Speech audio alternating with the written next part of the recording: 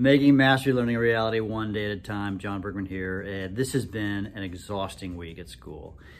So much going on. My students are finishing up their level 2 assessments, boss battles. My big takeaway this week is I think I've been pushing my students too hard. If you recall, last week I talked about the urgency and how to get them doing their work, etc. And as I've reflected on the level that I've been pushing them, I think a lot of it is a result, frankly, of the pandemic. What I'm discovering is a lot of students have some gaps in their knowledge. And so if they're trying to learn something that I've taught for years, I'm discovering that there's some mathematical, in this context, gaps. So the work we're doing in our chemistry class is kind of more mathematical. And the students just need some prerequisite knowledge for them to get that. And so it's just taking more time for me to teach them the things that I've normally taught them faster. Now remember, they're sort of teaching themselves through the videos, but the comprehension level just seems to take, at least in this context, I feel like one extra day. So like today, my students, and yesterday, we have a block schedule, so I see my students every day. Yesterday and today, the students are taking their level 2 boss battle. 3 of my 4 classes have already taken it, or have had the class with me. And in the classes, between 2 and 8 of roughly 20 odd kids have taken the boss battle. They're ready. And it's interesting to watch who is doing it. And I think what I'm discovering is that this is the pandemic. I'm having to flex because of the pandemic or the loss of learning that the students have had. And I've especially seen that with our transfer students here at my school. We've had a lot of students who transferred in, and we were mostly back on last year, full on. And the students who struggled the most have been the transfer students, which they maybe at their previous school didn't have quite as a positive experience educationally as the students here. And so we're discovering that these gaps, they're real, and my students have struggled with the content. And it's not like they're like dying, they just need extra time. And I think, like last year, I don't think I'm gonna be able to cover as much as I typically would, because I'm gonna have to allow mastery to happen at the pace that's reasonable for them. Now, that all said, and I do have some kids that, boom, they're rocking and rolling, they're ready to go. I've had some kids on this boss battle, out of 100 points, get 99s, 98s, 97s, that kind of a thing. So there's a certain group who are totally tracking with the, shall we say, the suggested flexible schedule that I have. But then there are also students, most of them, honestly, who need that extra time. And so I'm just going to provide it. And also, I think one of my motivations, just to be frank and honest, is we're having our annual, or our accreditation meeting. So a group of people are going to come in and do the accreditation meeting for our school. It comes out once in every 10 years or something like that. And they're arriving on Monday. And so I was hoping to not have the boss battles, the summative tests, the kids taking it on Monday. And so maybe I was motivated to push them so they would get to that point. And you know what? It is what it is. It's where they're at, and I just need to let that happen. And then if this 2/3 or 1/3 of my students are doing their boss battle on Monday when these visitors are here, then they're going to see that action and what that looks like, where some students are moving on to the next level, level 3, and some students are doing their summative tests. And I still got, honestly, if I were to kind of make a guesstimate, I'm going to say I got 2 or 3 students who are going to need an extra day yet. And part of that is some of those students are just not applying themselves very well. And then I'm finding that contacting the students, the urgency issue, their parents particularly, has assisted me. And but some of the students are feeling a little demoralized. I mean, one of the things, if you look at the research about mastery learning, is that sometimes students can easily get demoralized. They take a test over and over and over again or whatever, they can't be successful. And so you've got to make sure that you provide that success.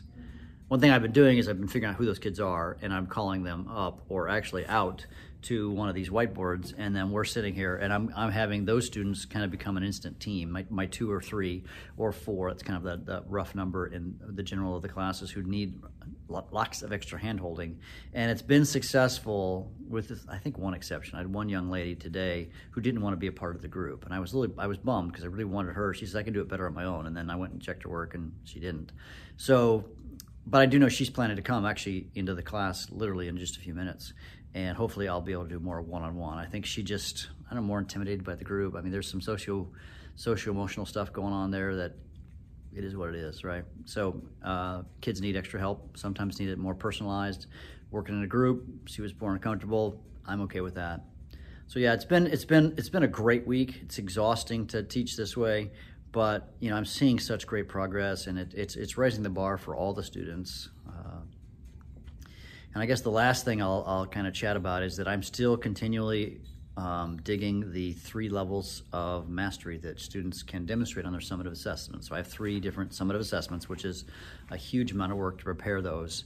And remember, I'm doing that through software, so every time a student sits down to take one of these assessments, they get slightly different questions, and that's because I have to create huge banks of questions. And the reason I'm digging it is because I'm particularly seeing how I can challenge my advanced students. One of the rubs on Mastery Learning that's in the research is that it's great for lower students leveling up and kind of mid-level students leveling up, but it doesn't help the higher end.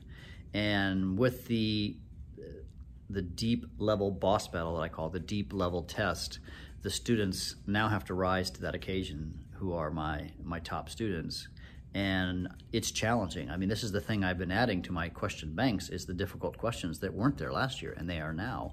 And those students are like, they're figuring it out, and they're really demonstrating really deep mastery. And that's been sort of cool to watch, which students are able to do that. And it's also been interesting, I'm just rambling, I guess, that the students who took the deep level boss battle in level 1 aren't necessarily the same ones doing it in level 2. So it's not like it's like a tracked program. They get to jump in and out depending on their level of understanding.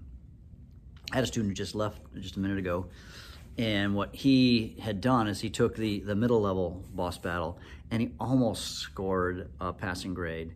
And then he came back and just now passed the basic boss battle. But I said, dude, I said, you can do this. You've got the ability to at least go for the mid-level test. And I think he does. And he's going to come back and do it again, right? Mastery, they can attempt it again. Now, he passed the basic test, but I'm saying, dude, you were so close on the mid-level test, and I think he's going to do it.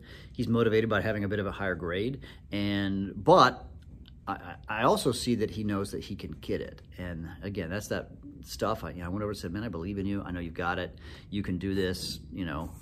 You're a rock star, all that kind of stuff. And I think I know that makes a difference in the lives of our students. Because remember, as I've said in previous podcasts, the magic sauce of education. I mean, this is the Bergmanian idea.